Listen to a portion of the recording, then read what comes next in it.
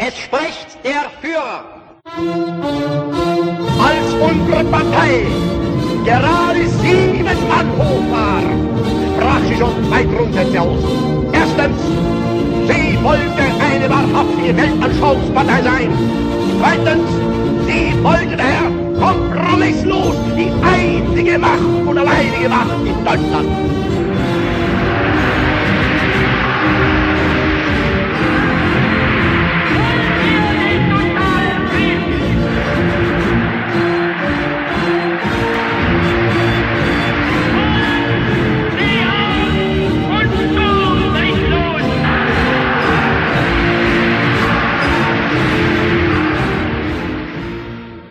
Hello, and welcome to the Third Reich History Podcast. My name is Ryan Stackhouse, and we will presently be joined by Chris Osmar. Once again, we're historians of the Third Reich who specialize in Hitler's secret state police, the Gestapo, the political police in the Nazi regime. I look at the way that the Gestapo policed Germans, while Chris looks at the way the Gestapo controlled foreign labor who were used as slaves in Nazi Germany. The first project that we're tackling with the podcast is a literature review of the so-called end phase of the Third Reich, the last 10 months from the assassination attempt against Hitler on 20 July until the final collapse of the Nazi regime in May 1945. Much less is known about the end phase compared to other periods of the Third Reich, and Chris and I have developed some of our own ideas we're using the podcast to bounce around as we review recent literature on the subject. This week we'll be reviewing a chapter out of Gabriele Loftie's KZ der Gestapo, Arbeitserziehungslager im Dritten Reich, which translates as KZ of the Gestapo, or concentration camps of the Gestapo, work education camps in the Third Reich. Unfortunately, I know much less about Loftie compared to some of the other historians we've been discussing in the series so far, but I do know that this book is widely regarded as having brought attention to the system of work education camps in Germany that had been largely overlooked up to that point, and in that sense, it's definitely a landmark. Today, we're only going to be looking at the last chapter, which covers the Arbeitserziehungslager, or the AELs, in the end phase of the war, but I thought before we began, it might be useful to have a little bit more background on the larger camp system in Germany, as well as the AELs specifically. So, what is a concentration camp? How is that different from a death camp? And how does a work education camp differ from both of them? It's always interesting to talk about the concentration camp system because it changes so much over time. The first thing to know is that there is a sharp divide between the concentration camps, which are within Germany, and the labor or death camps that exist in the East, where Jews are sent and the Holocaust occurs.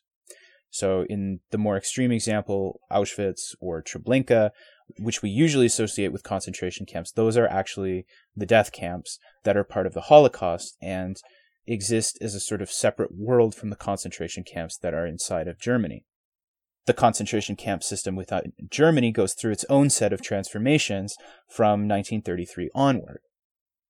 In the first phase, we have what are known as wild concentration camps, and this happens in 1933, almost immediately after the Nazi Party comes into power. The SA, the Sturmabteilung, the stormtroopers, or the brown shirts, right, the street fighting paramilitary wing of the party, sets up places where they can hold communists, the fear of the Nazis being that there's going to be some type of uprising or counter-revolution by the Communist Party in Germany.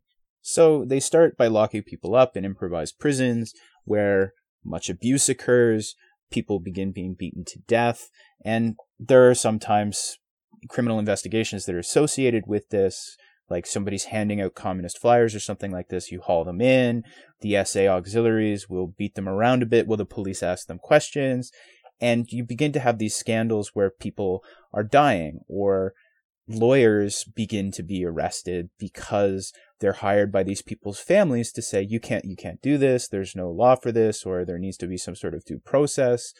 And there begins to be a public pushback of some type against the atrocities that are happening in these wild concentration camps.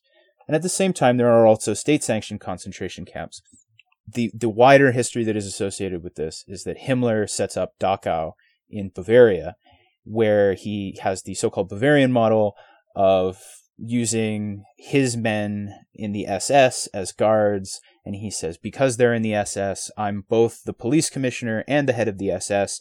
And so not only are our SS guys way more professional than these SA yahoos, right? The SA was primarily working class, while the SS tended to be more middle class, elite membership. Not only are my guys not going to do those types of things, they're more disciplined, they're more respectable, but because I am both the police commissioner and the head of the SS, I can discipline my guards if they do something wrong. So this becomes a model, and he goes out networking across the German states and gradually begins to gather the various strands of political police in the country into his hand. Now, just to be clear here, this is a total fabrication. The SS are just as bad, if not worse, than the SA. Himmler is playing on class prejudices and the desire for order, but the nature of the concentration camps and what they became comes back to the SS system that was set up at Dachau underneath Eicke, with all of the defined disciplinary measures and punishments that were supposed to prevent these abuses that in fact ended up becoming the source of them moving forward. So that is a separate thread that is occurring with the development of the concentration camp system. But as more respectable people like civil servants who become critical of this protracted state of emergency, or lawyers who are called in to ask what's going on and when they can expect these people to be released, begin to get caught up and taken into the concentration camps during this wild phase, you get a pushback from the public. Now, I should also point out that at this time, the political opponents who are being kept in the concentration camps are experiencing relatively short periods of detention with a high rate of turnover. So by summer 1933, you have approximately 20,000 people in the camps at any given time, but they're only being detained for approximately 3 months at any given stint or stretch. So there's a large turnover, and you're actually talking about close to 100,000 people that are being processed through the camps over this first year of their existence. In response, over 1934, the Ministry of the Interior begins to crack down, and this moves us into the second phase of the concentration camps. They begin to say things like, oh, well, we need to have regulations, we need to have this centrally controlled, this can't just be allowed to be run by anybody who happens to be a member of the party, right? This needs to have a system, it needs to be in the hands of the state, it needs to be controlled by the police, there needs to be some type of control and oversight of this system. At the same time, they begin to sell the concentration camp system to the public as a way to reform degenerate political opponents or work-shy individuals through the merits of hard labor. So you send in a communist who has lost touch with German values and is threatening to tear down the state, and you just, make him bust rocks for a while, and then he comes out a good German citizen who, through the merits of hard labor, has been reformed. So it's very Victorian or Wilhelmite in a way. The ideas that are associated with this period is kind of reform through labor. And there's all sorts of articles in newspapers about the great economic benefits of having prison labor, and that this is going to be great for the country. At the same time, the number of concentration camps and the number of prisoners being held in concentration camps is steadily decreasing. So people are being released. Like I said, it's still generally a short turnover rate, but as people begin to understand what the consequences are for continuing communist activity, organized resistance begins to die out, and the numbers of people being kept in concentration camps continues to decrease steadily. The numbers here are actually quite amazing. You go from nearly 100,000 people who are being arrested in March 1933 during the height of the wild phase to around 26,000 by summer 1933 as the system becomes more regulated and the state begins to take more control. And then as it begins to be phased out over 1934 under the new regulations, you reach the point where it almost disappears completely. You are down to 4,000 prisoners. Yeah, that's right, 4,000 prisoners by summer 1935. So the next phase begins in 1936. And Himmler begins arguing earlier in 1935, we still need these camps. And the numbers begin to rise again, but the nature of the prisoners, like the camp populations, the people who are being detained in concentration camps, and the reasons that the public is being given for why they're being kept there and what the purpose of the camps are, changes fundamentally from 1936 onward.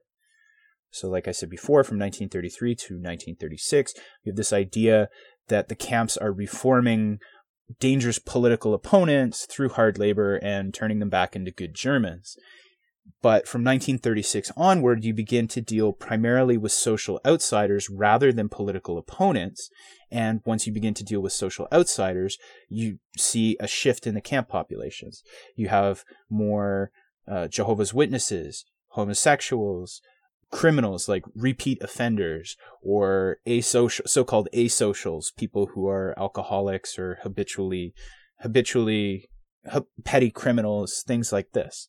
So as the population camp population changes, you also get a change in the message that is being sent to the public about why they're being kept there. It's no longer about reform.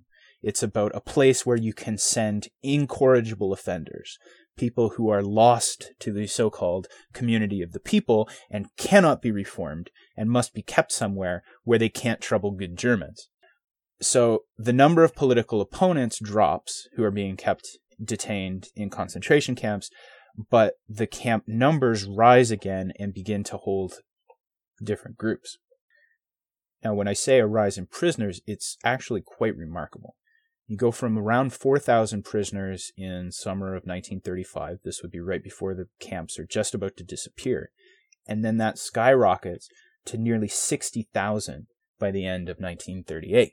Now that number is associated in part with the Kristallnacht pogrom, but the actual stable numbers are close to around 20,000, so you're back to the levels that the camps were in the first years of their existence. The third phase of the camps begins with the Second World War in September of 1939. This is when we begin to see major rises in mortality in the camps. These deaths are still related to issues with food and disease. We haven't moved into the period where we're talking about actual death camps yet, but the rate of deaths is rising from single digits into quite staggering double digits, like 26, 36%. And all of this is directly connected to the war and the issues with rationing and lack of supplies. And so as the war progresses, hygiene declines and you start to get issues with disease and malnutrition.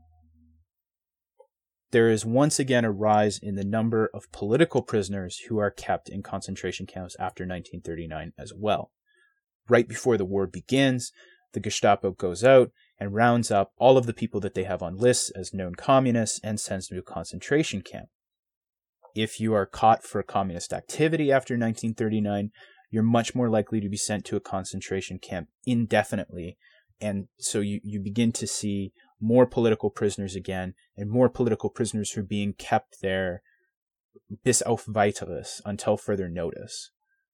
A directive actually goes out that particularly active communists or particularly dangerous communists, people who are somehow associated with a preparation for high treason case or conspiracy to commit high treason case, should not be released for the duration of the war. Now, some prisoners still go in and come out on a sort of 3 to 6 month period, but you see an increasing number of indefinite detentions.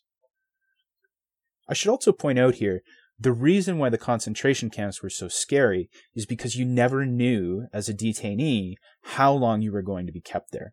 That was secret. It was only known to the Gestapo, and it was kept from your family or anybody in the outside world. So you essentially went into the camp system and you could be there forever so far as you knew.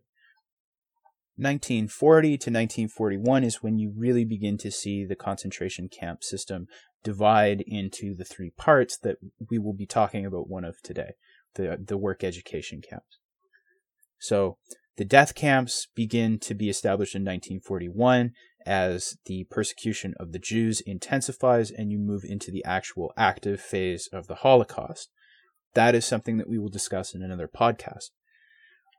The work education camps are established in 1940 as a way of disciplining foreign labor.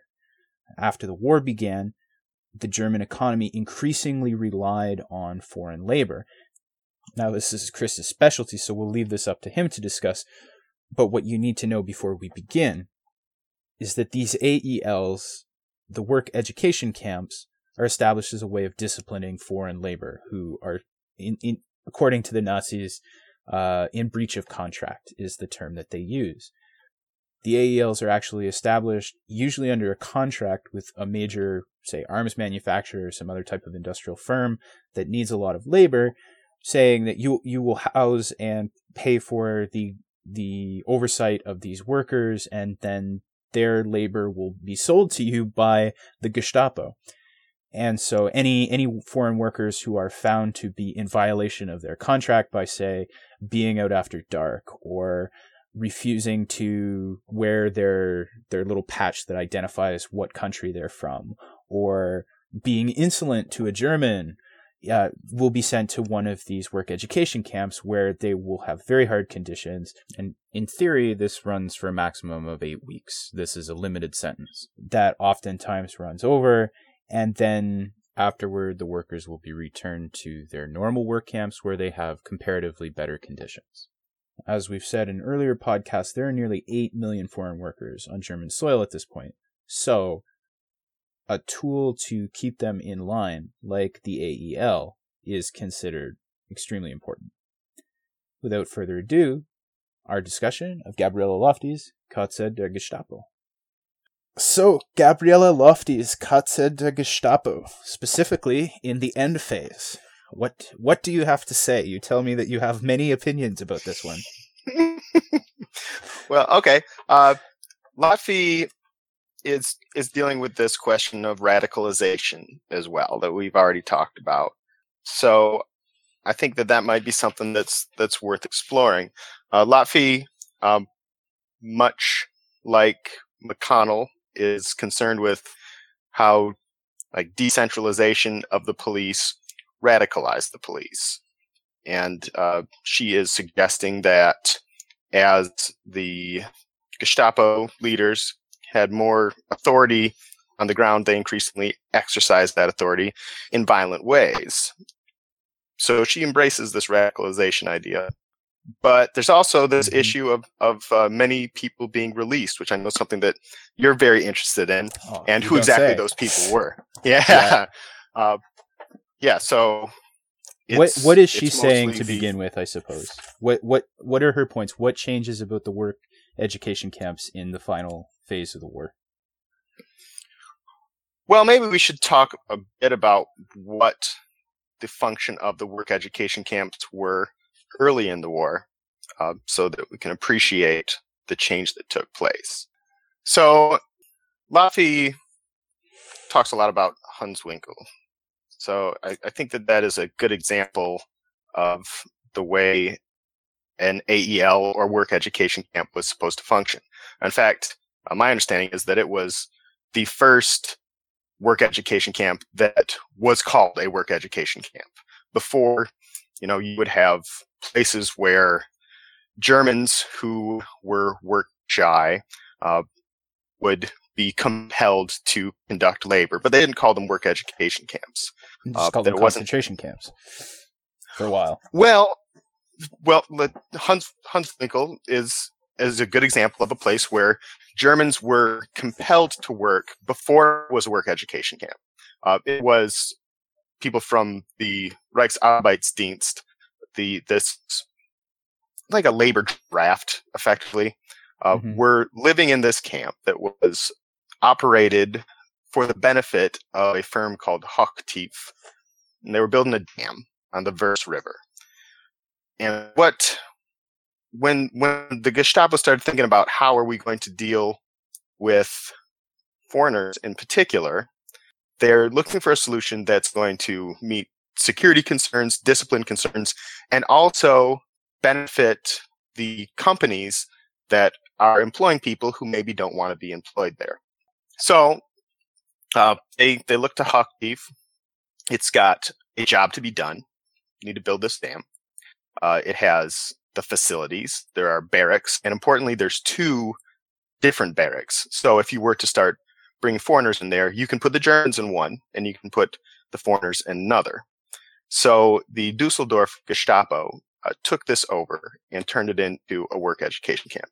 The logic behind the work education camp is that it could be harsh, because the point is you want to punish people that are not living up to expectations. People who have escaped, or if they're not working hard enough, or have transgressed against work discipline in one way or another.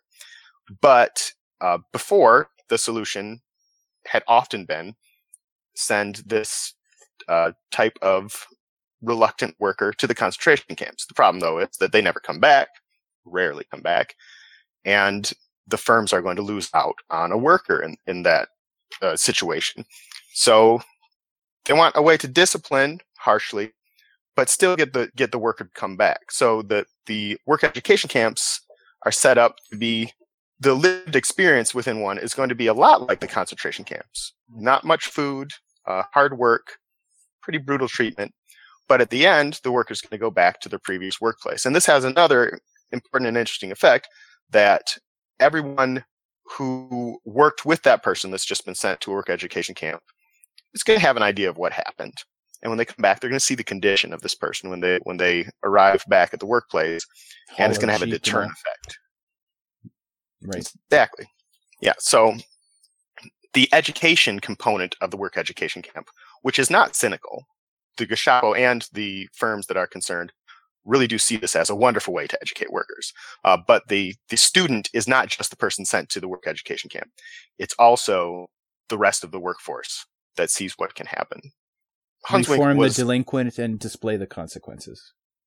Exactly. Yeah. And Hunswinkel was going to serve this purpose first.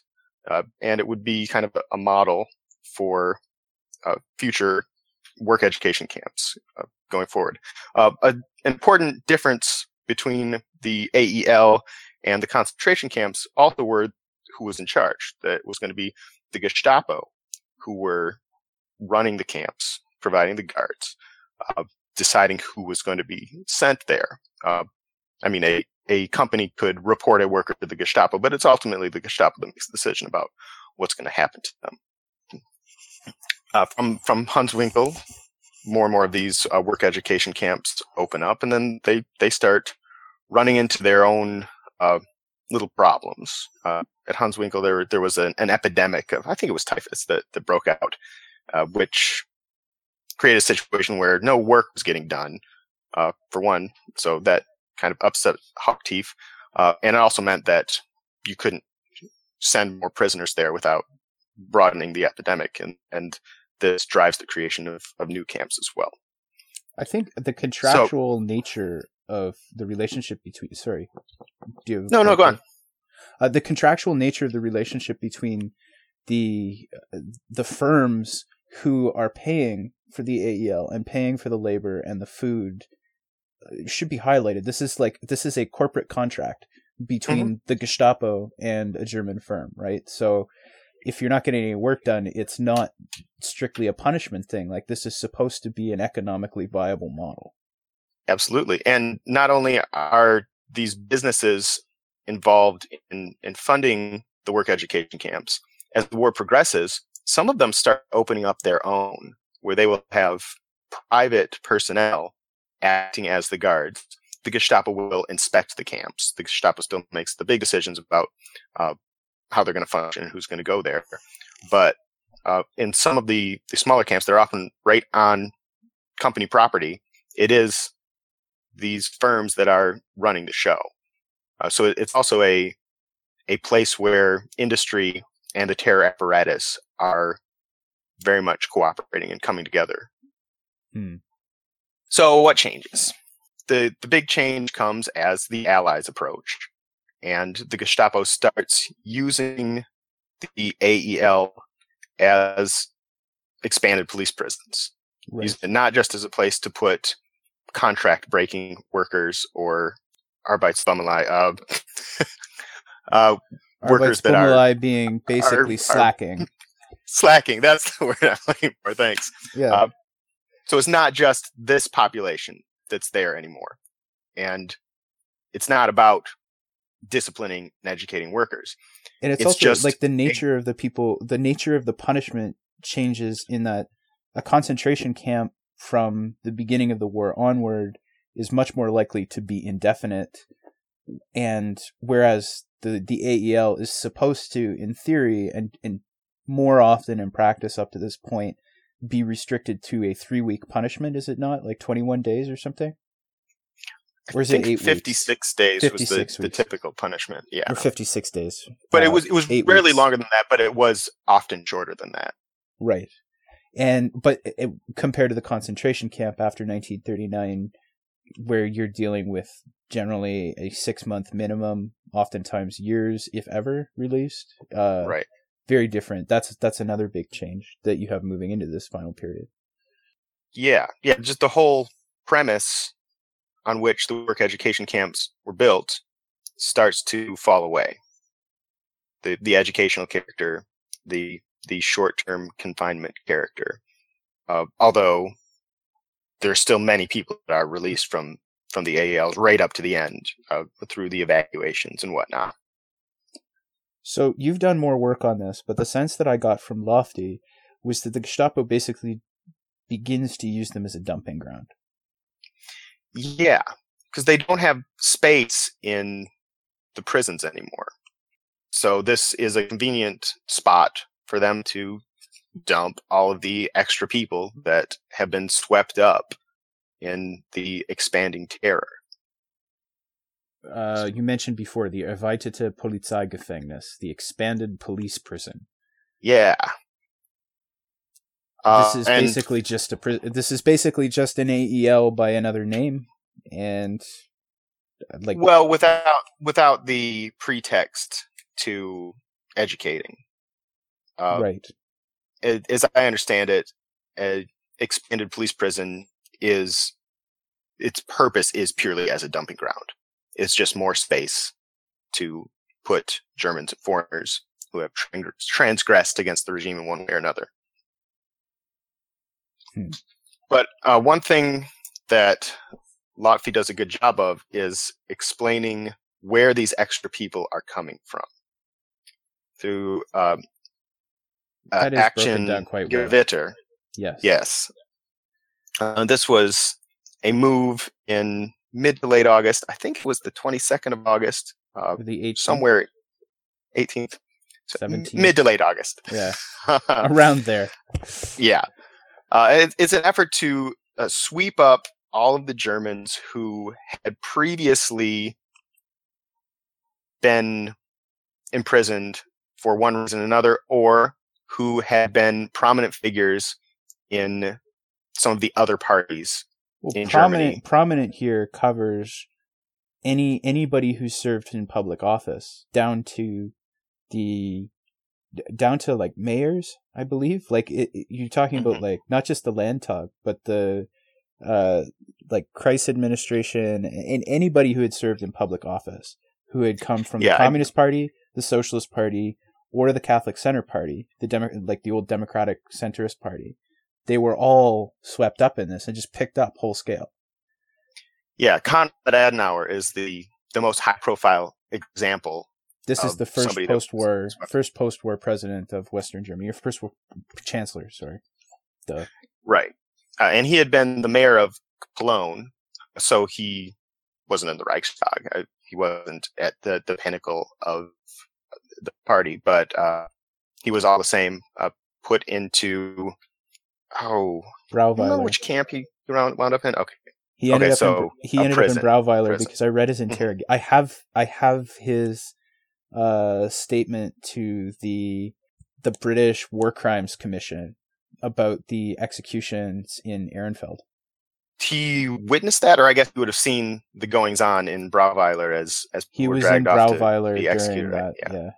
And these are the executions that we previously talked about when we were talking about Russeneck. Yep. The Ehrenfeld gang and the Eastern workers in Cologne who were kind of living underground outside of the law and carrying on capers and whatnot. So we have Konrad Adenauer and everybody else, and all who's been the swept up in action, Gewitter Germans. Yes, and the other big group that's getting targeted in the late summer and into the fall are the so-called half-Jews and Jews in mixed marriages. So Germans and, well, Aryans, as the Nazi Parlance ideology would cast them. Yes, and Jews of various grades. The Nuremberg laws had set up a categorization schema for Jews based on how many Jewish grandparents that you had. The idea being that Jewishness was a race rather than a religion. Although, ultimately it was predicated on religion because they're looking at the confession of grandparents, how they practiced. But anyone who had one or two Jewish grandparents was a Mischlinge, a mixed race Jew of the first grade, I believe it was. In any case, they had been exempted from deportation up to this point, as had Jews, regardless of the number of Jewish grandparents that they had, who were in mixed marriages. At this stage of the war, as the Allies are approaching, they start to get swept up as well. And they wind up in the police prisons, in the expanded police prisons, and in the AEL. And Lotfi mentions, hold on, I want to find this part in my notes, that there was an order, supposedly, at a post-war trial, somebody claimed that there was an order. Oh, I want to see who gave the order. It was Gutenberger, so the higher SS police leader for the West, to liquidate the half-Jews and Jews in mixed marriages, but that it was not carried out. That instead, the Jewish components of mixed marriage families were taken to Theresienstadt, this kind of transfer camp, whereas the families of them were sent to work for Organization Tod, this kind of paramilitary construction force. Operated on military installations and in areas near the front. Precisely. So I think this is interesting because, at least if we can believe, it looks like it was Albach and Noska who said this after the war, that Gutenberger had given this order. Well, Noska got drummed out because of it. That's why Henschke got brought in, was because of the dispute with Gutenberger that went back all the way back up to Himmler. Tell me about that. I haven't heard anything about this. Well, I'd have to reread the post-war interrogations, but there was some strategic feet dragging on the orders, and you can't issue this order. I have to contact Himmler about this, and I'm not acting on this without orders from above. Like that sort of situation. And Henschke, the head of station for the Dusseldorf Regional Gestapo office, was replaced, and Hans Henschke was brought in. On the basis of this, let's the not timing call it lines up. Foot dragging. And the context of this order, I think, is important too, because Gutenberger's giving it during the evacuations of the left bank of the Rhine. Mm-hmm. And we've talked about this before, he'd also given other guidelines for executions, which included shooting Germans who approached the front. Mm-hmm. And it looks like that also was not followed, and he had to reiterate it. And then back down. Yeah. So this is another arena, the approach to half-Jews and Jews in mixed marriages, where Gutenberger seems to have been more radical than the people around him. and they did not want to acquiesce to his demands without encouragement from above. Going forward, it seems like that hesitancy to obey regional authority starts to wane. We have still a huge population of foreign workers who are now beginning to be sent to the AELs because they are being, caught trying to move across into the evacuated area towards the Allies, or are being recaptured following bombing raids, or are delinquent in the ruins of Cologne, as we discussed with Rusenik. And then we have the half-Jews and mixed marriages who are in the AELs. I also thought it was interesting that she noted increasingly the Gestapo started to dump a bunch of people for defeatism and other sort of minor opinion-related offenses there. Yeah. I wish she had said more about that, or had some type of register where you could kind of... From her notes, could you tell, is there a prison register somewhere that tells you who was transferred and why? I didn't see it. And it could be that she's making this claim on the basis of direction to sweep. Well, and also that people like Gutenberger are explicitly talking about rounding up this contingent of people, the defeatists, the deserters, the less enthusiastic. Yeah, the whole thing, like, if you're not, his when he backs down off of the ledge, if you're not going to shoot them, then at least arrest them, or you use violence and arrest or something, necessary force. Right, but I'm not clear on how much that actually happened. Yeah, I was curious about the numbers. There's an article about the Ratingen Gestapo that talks about has discussion of their prison register and how many Germans versus other groups were kept there. And I think that might be good as a basis to kind of extrapolate and approximate from what we might be seeing in the AELs during the same period. But that is the only one where I have seen some type of discussion of what your distribution of foreigners, primarily Soviets, is sort of the drumbeat to Germans is at this time. What was the distribution like there? I would have to look again. He's quite exact on it. It's Uwe Kaminski. And it gives this amazing description about how after the Prince Georgstrasse Gestapo headquarters in Dusseldorf got hit by a bomb, they were working in the offices and school gymnasium in Ratingen, and like had to shut down the office at night for the musical displays.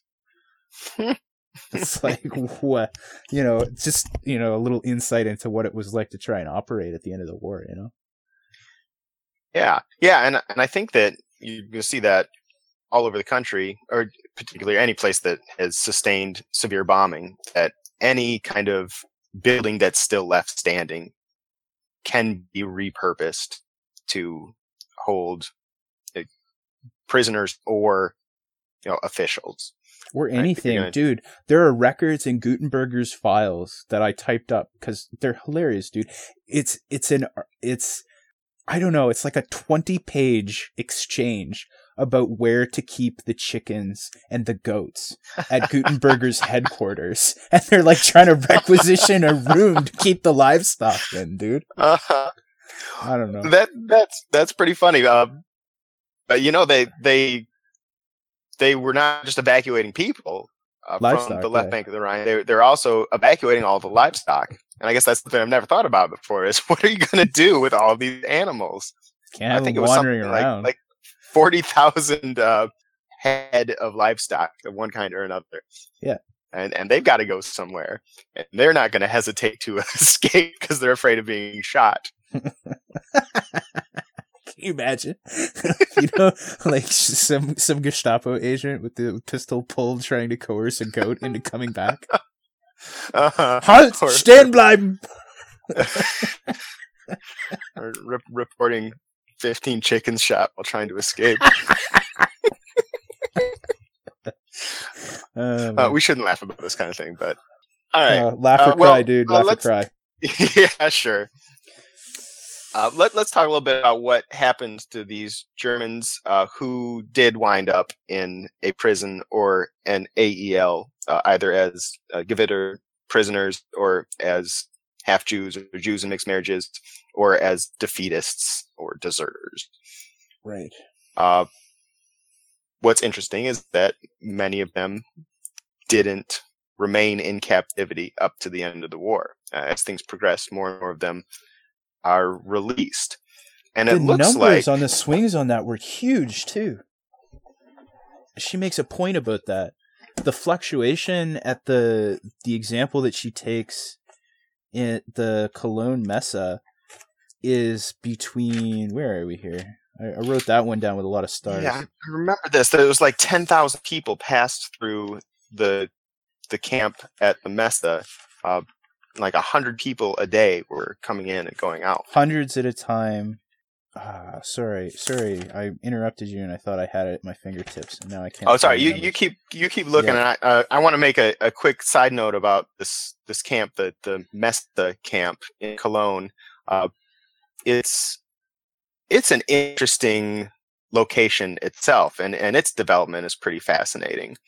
That it had been a sub-camp of Buchenwald, I believe. And originally there was an SS construction battalion that was stationed there. So concentration camp prisoners who did construction work, mostly clearing the rubble from the bombing. That's why this camp had been established much earlier than most of the other sub-camps as the concentration camp system expanded. And this was the camp where Steinbrück had been held. And when this construction battalion started defusing bombs, he was involved in that. But from its origins as a sub-camp, it would also become a work education camp. So you'd have these two populations side by side, the concentration camp prisoners and the work education camp prisoners. Now, that's how Steinbrück met Mischke Finn. Mischke Finn had been a work education camp prisoner, while Steinbrück was a concentration camp prisoner.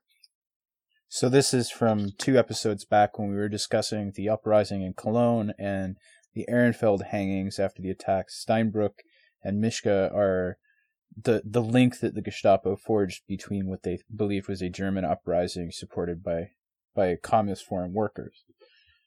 And they met at this AEL. The numbers there on that are crazy. It fluctuates by 800 detainees, man. 500 to 1,300, with hundreds arriving in a day. So, yeah, and just what the place is fluctuating as well. It's not clear exactly what it's supposed to be. At first, it's this concentration camp subcamp. Then it is a dual purpose camp for concentration camp prisoners and work education camp prisoners. And then in, I think it's the early summer of 1944, this construction battalion moves off. And thereafter, it's just a work education camp. And when the SS guards leave, they take the administration with them. So the Cologne Gestapo has to take over the administration of this camp as well, as it becomes a work education camp. Well, see, what I was kind of getting from Lotfi, and I just realized that I've been mispronouncing her name all the way from the introduction of this entire podcast, is that there's really, like you say, the purpose of the places is changing, but it's not just that the purpose is changing. There's multiple things happening there, right? And you've got, on the one hand, you're still using it for labor discipline. Some of those lines begin to be blurred with discipline of the civil population, but they're still kept in fundamentally different, not kept in fundamentally different places, but they have fundamentally different, Germans and non-Germans have fundamentally different experiences in the same camp.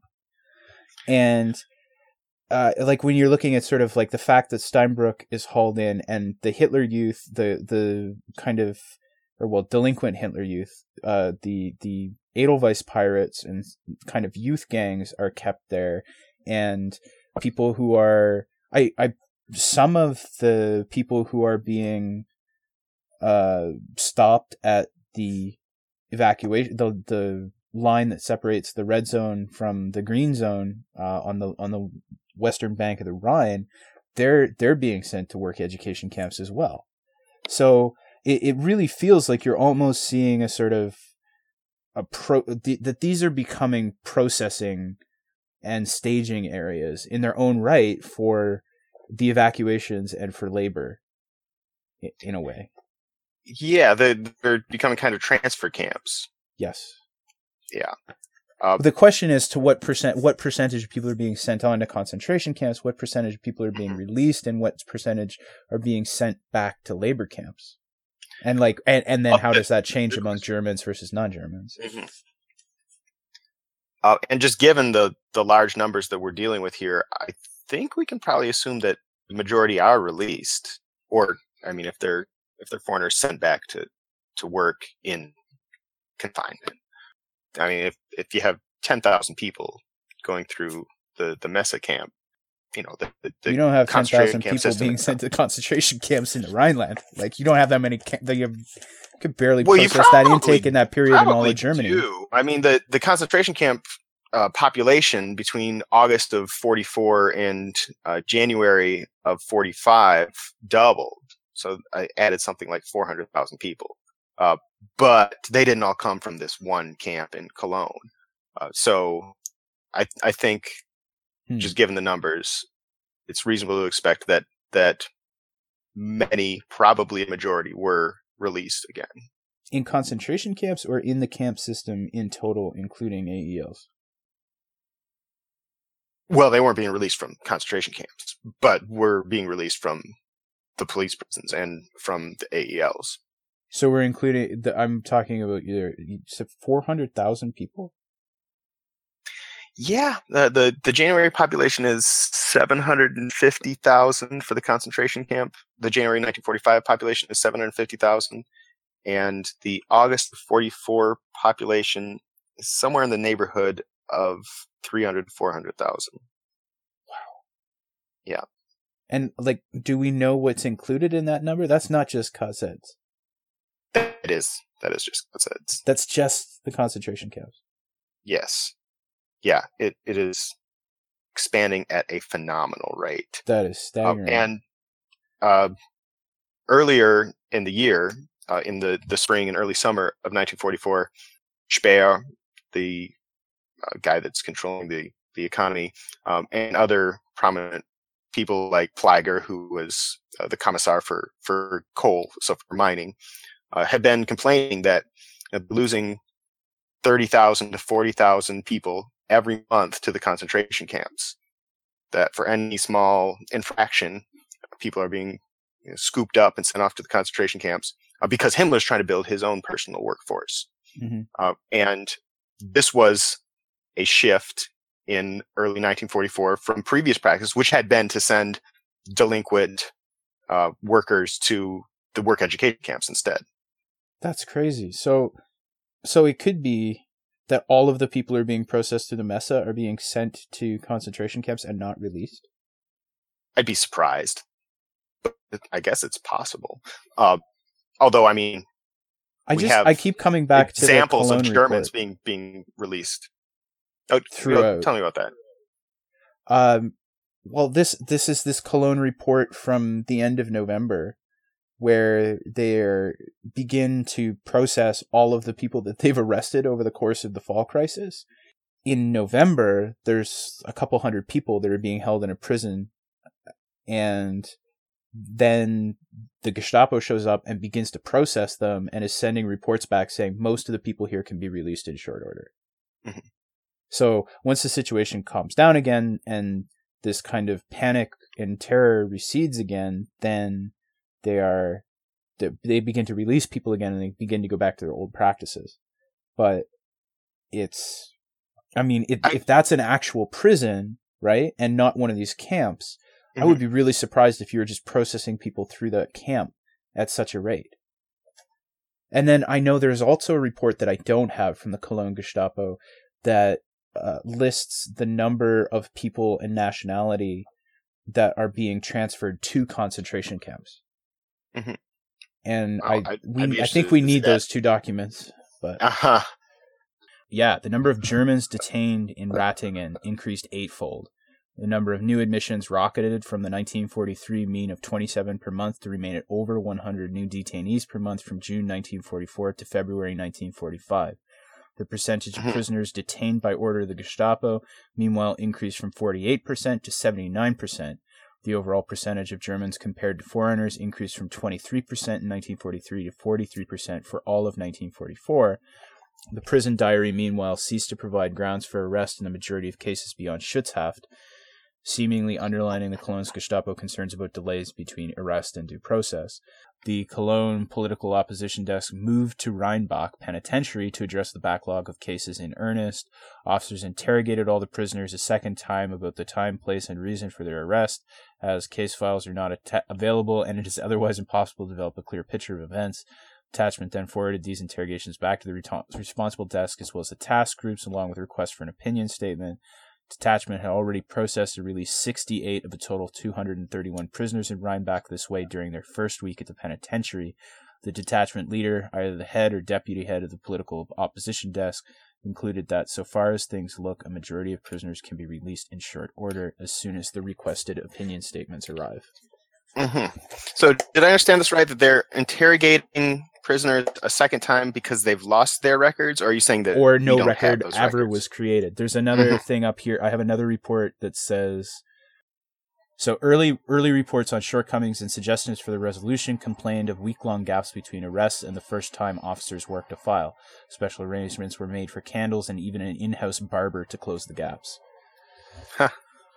And this would all be happening within the context of these new German prisoners coming in. So the Gewitter prisoners, the people that are captured during evacuations. Oh yeah? When does it start? Well, the Ratingen booking register was crazy. The Ratingen one begins in June 1944. Over 100 a month. That's when it jumps. So it's also before the 20th of July assassination attempt. Huh. Well, what do you suppose the cause of this was? Is it the Allied landings in the West? In part. Just, it's not, I don't have the register, right? So. Sure. All right. Well, let's explore this whole question of release a little bit further then, now that we've kind of established as best we can the scale of new Germans coming into captivity of one kind or another. Yeah. So it seems like there were a few waves of releases that the Action Gewitter apparently faced pushback, popular rejection. Protest was used by Lotfi as a descriptor. Yeah, I wish we'd heard a little bit more about that, because I wonder what the mechanics of this protest were. But apparently because of this, most of the Gewitter prisoners, well, first of all, Action Gewitter stopped, and most of the people that were captured during Action Gewitter were let go. She does say that all of the most prominent people that were taken during Action Gewitter, the leaders or people who had been members of the Reichstag or a Landtag, were sent to the concentration camps. So they were not released. But as I understand it, most of the rest were. So that would be people who had previously been arrested for preparation for high treason, or some kind of had some kind of stay in a camp before, or were let go. And then later on, when it becomes clear that the Allies are going to take these places sooner or later, going to take the camps where German prisoners are held and where foreign prisoners are held. They're faced with a decision about what to do. And Himmler laid out kind of the trifecta of options that you can release the prisoners, you can evacuate them, or you can execute them. And it is really only the Germans who are eligible for release. That if you're, or foreigners from allied countries. If you're a foreigner from an enemy state, or if you're a German who is classified as a Jew or a half Jew, or Roma, Sinti, also asocials or people that are seen as dangerous, they're not eligible for release. They're going to either be evacuated or executed. But faced with this problem of what to do with all these people, if you can't just leave them there, because of course they're not going to just let the Allies take this dangerous population. They choose to release many of the German prisoners. Well, I think what's interesting. Sorry, go ahead. Well, it looks like this big push to release many doesn't happen until early 1945, when the Allies are coming. That earlier on, I mean, you have releases of small batches, as I understand it, on the basis of their own situation, like what you were just talking about. But as the Allies approach, there's a crisis mentality. Something has to happen right now. And all the Germans who are not seen as dangerous are released. Mm-hmm. Which is what, like, the Lotfi puts up the... Not only does she discuss the development of the regulations for regional decisions about executions, which is interesting. And I like the fact that after Dr. Albath became Befehlshaber of the security police for the region, they referred to his little his outpost as the Little Reich Security Head Office. Yeah, that's right. Like, that was quite interesting. But that she brings up the regulations that survived from the Justice Ministry about what to do for people who had already been convicted of an offense. Right? So this would cover everything from, again, people who've been convicted of conspiracy to commit high treason or preparation to commit high treason, and down to sort of defeatists and other opinion offenses. And in that, it's like the list was, what was our list again? It's like, again, targeted minorities, like you talked about, where you've got Jehovah's Witnesses, Jews, half-Jews, Communist Party members who, or it doesn't say Communist Party members, it says politically dangerous, or what was it, like Staatsgefährliche, so, which in Gestapo speak, it's important that they don't say communist, though, because that does leave room for interpretation for individual Gestapo officers to decide whether they're dangerous or not. Although, given their past and their experience, they're probably going to interpret communists to be dangerous elements. Yes. But it doesn't come out and say it. True. Asocials, psychopaths, and staatspolitisch Gefährliche, along with habitual criminals. So you're hitting your kind of like the so-called social pests, the Volksschädlinge, the Jews that are the half-Jews that remain within Germany, and then all foreign workers of enemy nations that have been convicted of something and are in jail, and then politically dangerous persons. So And this list is developed within the context of a agreement between Himmler and Thierack, the justice minister, in which they agree that justice ministry prisoners can be executed. Now, this list of that we've just gone through isn't who should be executed; it's who should not be released. But for people that fit into one of these categories, the only options left are evacuation or execution. True. And we should point out, so, like, when the Allies approach, the attorney general for the region is supposed to review the case and decide on release, evacuation, or execution. And then the groups that we listed before but they can't choose are release for these exempted groups. from release. Exactly. Yes. Yeah. So the only options left for them are evacuation or execution. Right. And Thieroch has, the justice minister, has agreed that execution is a viable option here. Yes. Oh, and there's one more group that Lotfi also mentions as being included in this exemption from release, and that is prisoners earmarked by the Gestapo. So they could also anyone who had been selected. Special cases. Yes. But I think that was also people who were going to be moved to a concentration camp. So that is where you're looking at like your conspiracy to commit high treason cases that the Gestapo are going to correct or pick up and move to a concentration camp after release. Right? Like that is, I think, almost an explicit reference to that. Okay. That's interesting. So some of these released prisoners will still wind up in concentration camps. Oh yeah, like from 1937 onward, the Gestapo reserves the right to establishes its sovereignty over that of the highest court in the land, and the right to correct any sentence by a court, quote unquote, in the name of prevention. Because, see, I love their workaround, right? Like, it's so diabolically genius. You've got the courts deal with punishment, but the Gestapo deals with prevention. And although this person may have been punished or could not have been punished due to a lack of evidence, in the name of prevention, Gestapo measures still apply.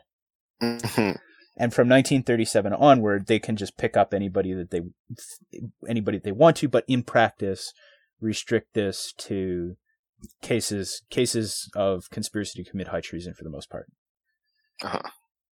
and asocials like violent criminals and things like that. But then the language that they'd used in the past when they say release doesn't necessarily mean send that person home. No, the word that they use really is just release from the. It's not release. It's auspices of the Justice Ministry. Rücküberstellung. Like a return transfer is what they call it when they want to send somebody to a concentration camp. Okay. So they file a demand for a return transfer of a prisoner. But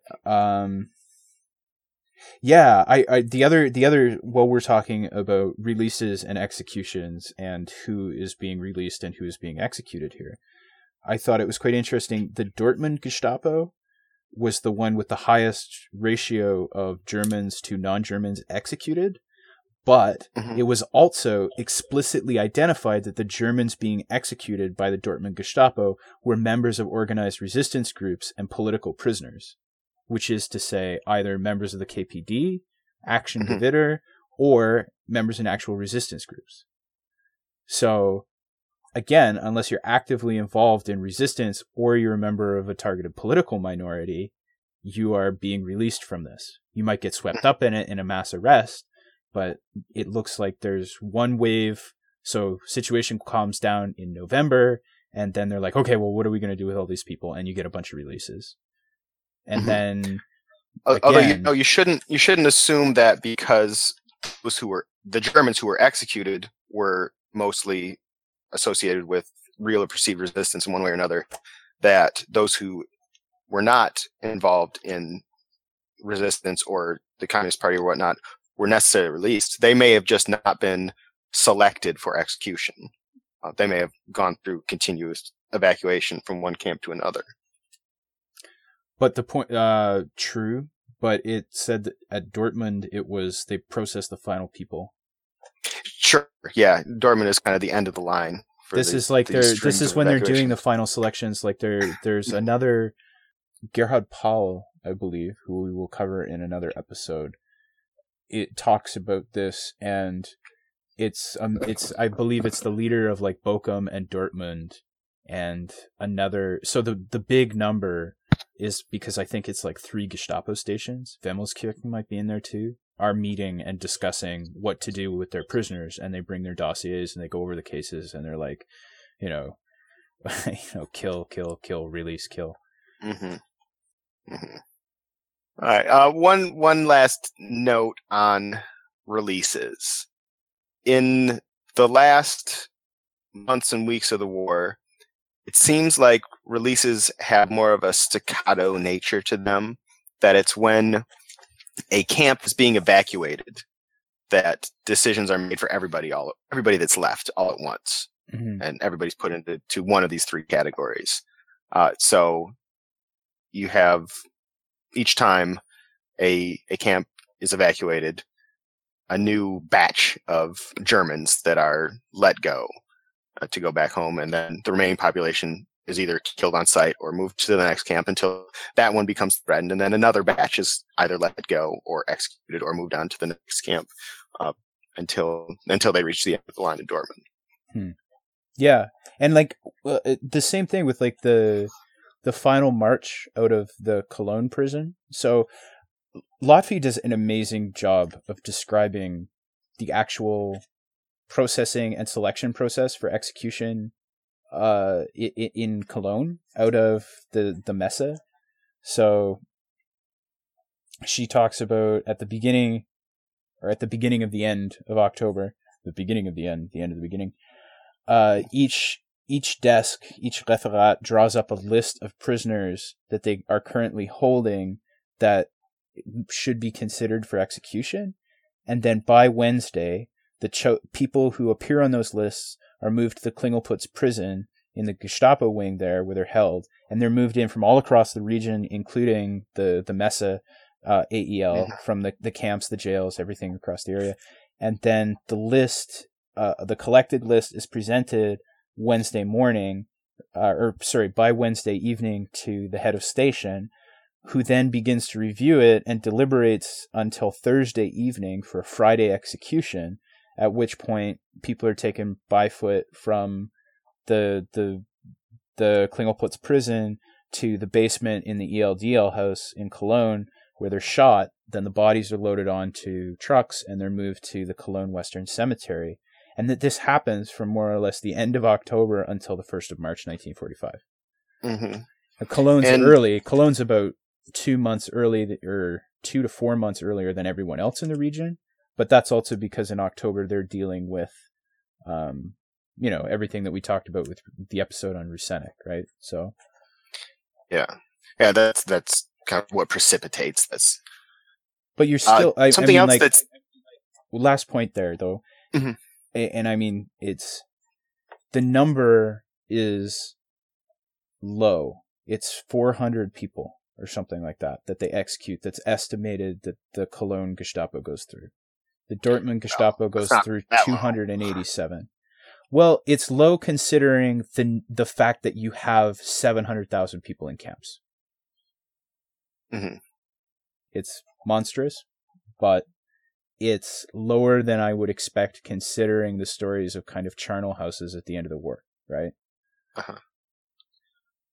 Something else that I think is interesting about that moment when you have this selection and people sent out to Klingelputz is that it also shows that a distinction still did remain in the Messe camp between the different captive populations. It seems like the borders are very hazy. There's been a mixing of first concentration camp prisoners, then the work education camp prisoners, and then just the general police prisoners, political prisoners.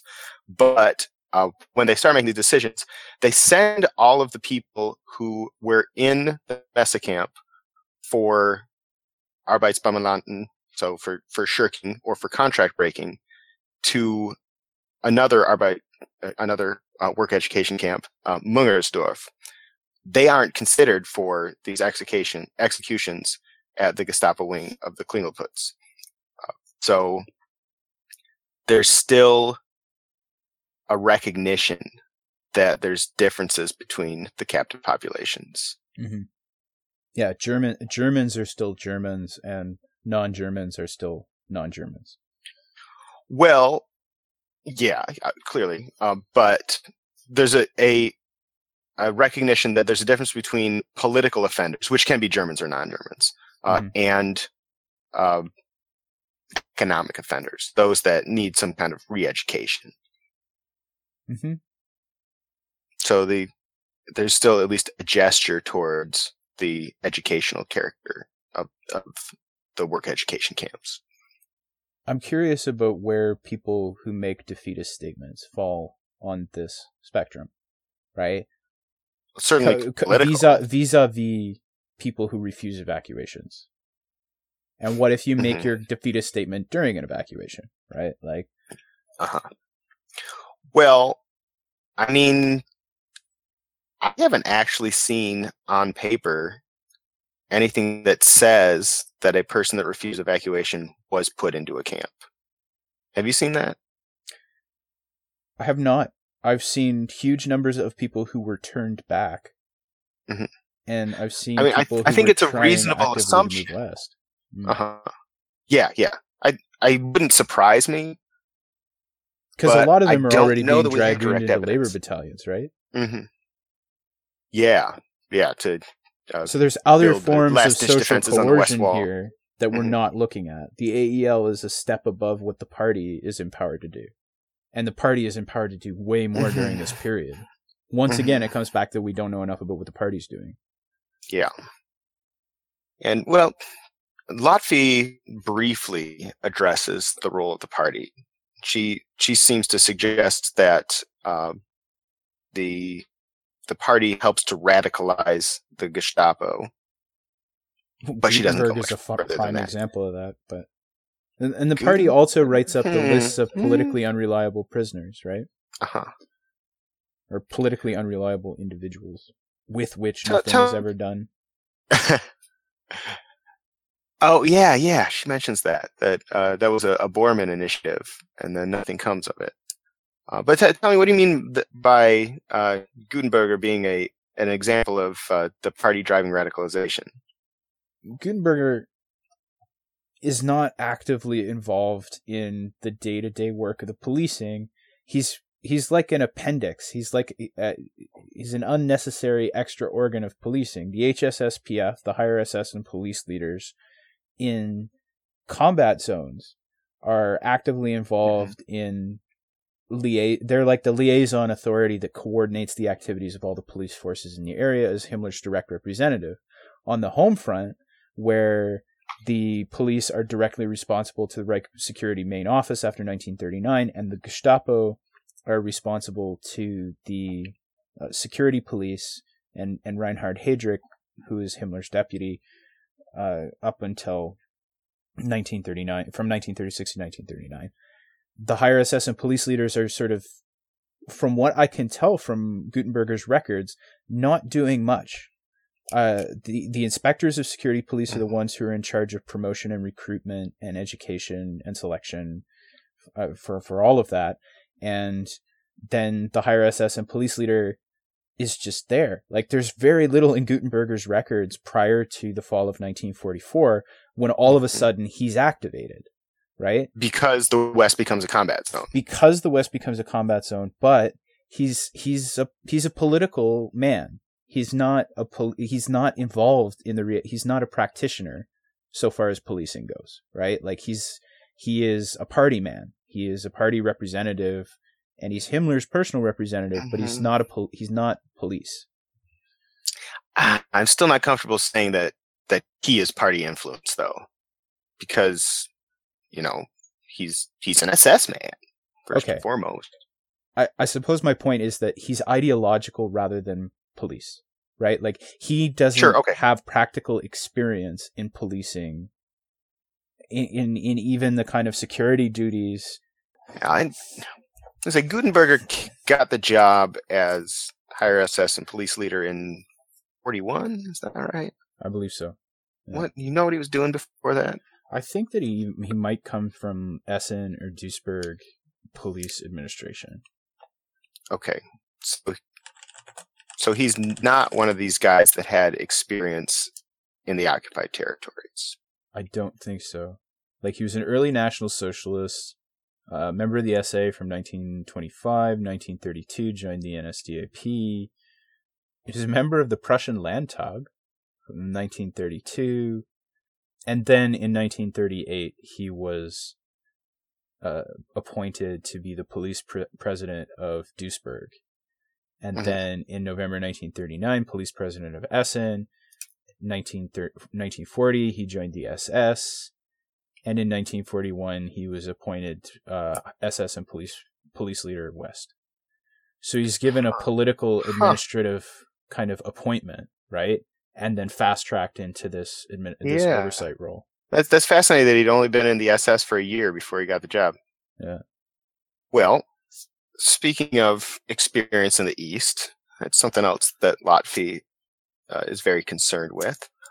And she seems to suggest that the Eastern experience very much influenced what happened in the West in the last months of the war. She points out that the personnel who wind up in the important positions, I guess not Gutenberger, but the inspectors of the security police and the KDS, the what would you call that? The commanders of the security police had served in the East in Einsatzgruppen, in these mobile execution squads, and they cut their teeth there. That's where they learned how to organize executions. Then at the end of the war, they're put in these prominent positions, and they use the same methods that they had learned in the East in the West. That's only in February. Yeah. That's when you get people shot into bomb craters, and the use of the Genickschuss, the shot in the back of the neck, an effective method of execution that had been developed in the East. This is to prevent blood spatter on your clothes from the brain cap exploding, or the skull cap exploding. Mm-hmm. Yeah, something to, protect the executioner psychologically. Yeah. Lotfi has an amazing list of executions, the best table of executions and nationalities at the end of her thing here. Yeah. It's very comprehensive. It is literally every single one of them that is known. But Table 7, mass executions of the security police in the Rhineland-Westphalian defense district during the end phase of the war. And the thing that keeps popping up is nationality, Soviet Union, right? Yeah. And then when you look at the ones that say German, right, it's like one man, one police officer, two men, right? And then you have sort of larger mixed executions like the 200 some by the Dortmund Gestapo and this is over a series of months, but 287. Yeah, the nationalities is very interesting. I think that the mixed executions are particularly interesting because, if Soviet citizens are shot next to Germans, then I think that says something about how the executioners saw those Germans. But we also have to keep in mind that some of these numbers, like that 287 at Dortmund, were several executions lumped together. And we see it as one total because of the sources that, like this one came from a post-war trial where it's probably 10 executions, but it's not clear who was shot when. I don't think there's much mystery behind that, though, when you're looking at the fact that the people who are being executed are being accused of resistance, or actual organized collusion against the regime, and that a lot of them are communists or former communists. Mm-hmm. So it makes perfect sense to execute former communists alongside or as part of a larger batch of Soviets, because Soviet citizens are automatically considered to be communists. Yeah. And that makes a lot of sense. But we shouldn't assume that that's what's happening in some of these mixed executions, because they are made up. We're getting one total for several executions, so we don't know that the Soviet citizens were standing next to the German citizens at the edge of a bomb crater as they got the Ganik shoes. Yeah, no, yeah. I take your point there. I just mean that there's a definite continuation. There's a definite continuity in who the Gestapo is choosing to execute. Mm-hmm. And it is consistently communists or people perceived to be communists with, a few other people engaged in resistance or looting thrown in on the side. Yeah. Yeah. The Germans are not generally regular people that said, oh ho. Yeah. Yeah. Yeah. That is the exception rather than the rule. Uh-huh. I believe, is what the evidence bears out, which I think is important. And you made a really good point earlier about the, as you called it, the staccato nature of the releases, like how they occur either in the final moment or in a couple waves before you enter this final phase from kind of January, February onward, when the terror begins to ratchet up against the population at large. Yeah, they happen out of necessity, not necessarily because the Gestapo wants to let the Germans go. It happens earlier on because they don't have room for everybody, and later on because they can't stay there. I don't know, man. I think that there's an element of you need to maintain control in this situation. The whole MO of the Gestapo, so far as Germans are concerned, is maintain discipline, maintain social control, and then reintegrate, right? And that all of the warnings that they issue for criticism and politicized speech and everything like that to the population, which is, well established and continues up to this point and appears from the documents as though what the party takes over as its responsibility. They're going into a prison with 287 people who were arrested as part of the evacuation and considered important enough to be sent to an actual prison for further interrogation rather than an expanded police camp, right? Like you have in the Messe in North Cologne. And still they're going through and they're getting the opinion statements of the actual commandos. These are the people that in this situation in November, they're going out of their way to get the extra information, to get an opinion statement, like a Stellungnahme from the commando that arrested them on what to do with this person. And they're still releasing 68 of them within a week, with the report stating that we expect to be able to release the rest of them later. Mm-hmm.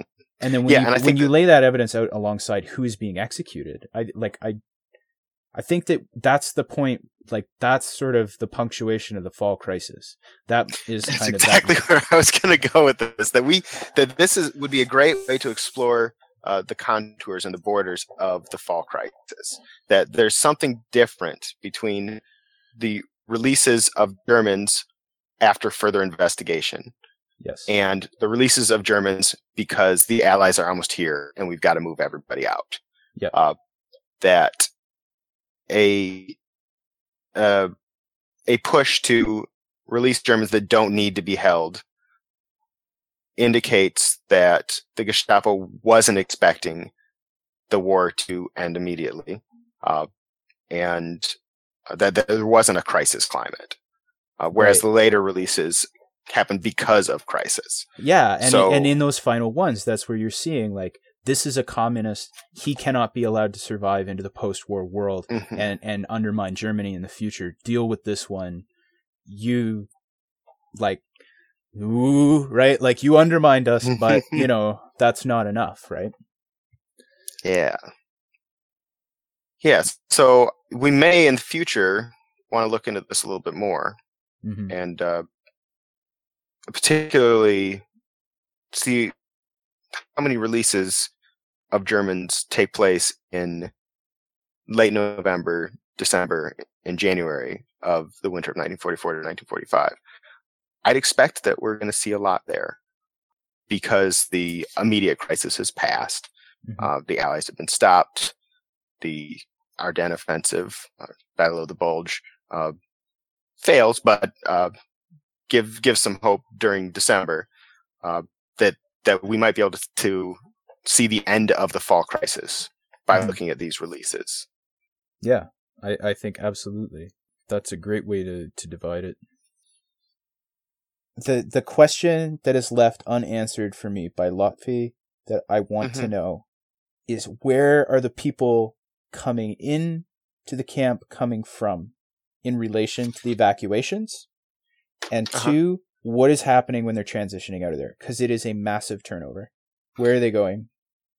Good question. Because we have to assume that many of them live nearby where they are imprisoned at, but a lot of them must not. Right. Of course, there's all kinds of displaced people at this point. So, they may wind up hooking up with a trek or something like that, moving away from the front. But I don't know. I'm not sure if we can know. I'm not sure if there's sources out there, but it's a good question. Right. I'm just curious if it's a case of the Germans who were there, you're looking at people who ran their mouth off during an evacuation, are transited to this camp on the eastern bank of the Rhine and then considered evacuated and taught a lesson and sent off, right? Because that was the... okay, last thing that I wanted to talk about. I found it remarkable how the Gestapo started to use the AEL as a substitute short-term punishment. That was the other thing that interested me about, and what is part of like my inclination to understand people who were in these camps were either being transited to a safer area and then released, or receiving a short-term punishment and then released. Because there's talking about people who were essentially, they were sent to an AEL rather than a concentration camp, right? For illicit relations with non-Germans, or fraternizing with the enemy, as they call it. But like this idea that, and that you started to have defeatists appear there. Well, defeatists are supposed to go before a Sondergericht and receive like 2.5 years in a penitentiary or the death sentence. So if that is too much, or you can't, you're having a breakdown of the larger judicial system, but you need to punish this person and then maybe get them back working on a road or a fortification again, an AEL is a good alternative, right? Right. And remember, that was kind of the whole point of the work education camps in the first place, is that you can punish and discipline someone and then put them back to work. Right. But I think I might hear the subtext of what you're saying. Are you saying that in the Endphase, the AELs are the new released with a warning? Yes. That is kind of what I don't have enough evidence to say that yet. Right? From what this is. And that's why I'm so interested about what's happening, where these people are coming from and what's happening to them after they're gone. Because I know that once you're in a prison, you're considered important enough to interrogate.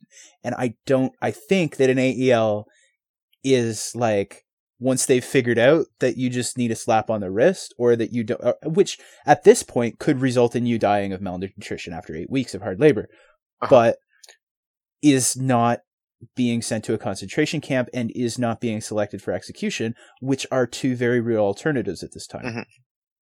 Okay. There are interrogations at the work education camps.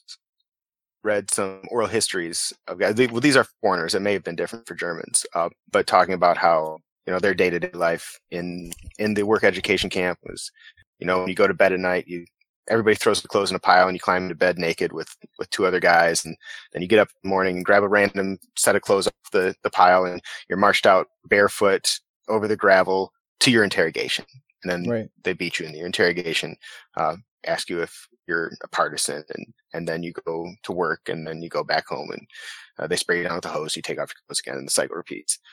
So there are interrogations going on at least earlier in the work education camps. So I don't know that putting a German there necessarily means we don't think there's anything more to be learned from this person, or that they might have been involved in something, or that they weren't involved in something more. Well, the Ratingen prisoners, according to Kaminsky, are the people who are being kept there because they're part of an ongoing important investigation. Mm-hmm. Right? Like, they need them available for multiple interrogations. Yeah. And that makes sense, that you want to hold somebody that you're going to be interrogating a lot close to the people that are doing the interrogation. But that's not the case at Reichenbach. That's from Sherlock Holmes. No, Rheinbach, not Reichenbach. Rheinbach prison. That's that's where the Cologne Gestapo shows up and it starts interviewing people and then releases, 67 of them or 63 of them in short order.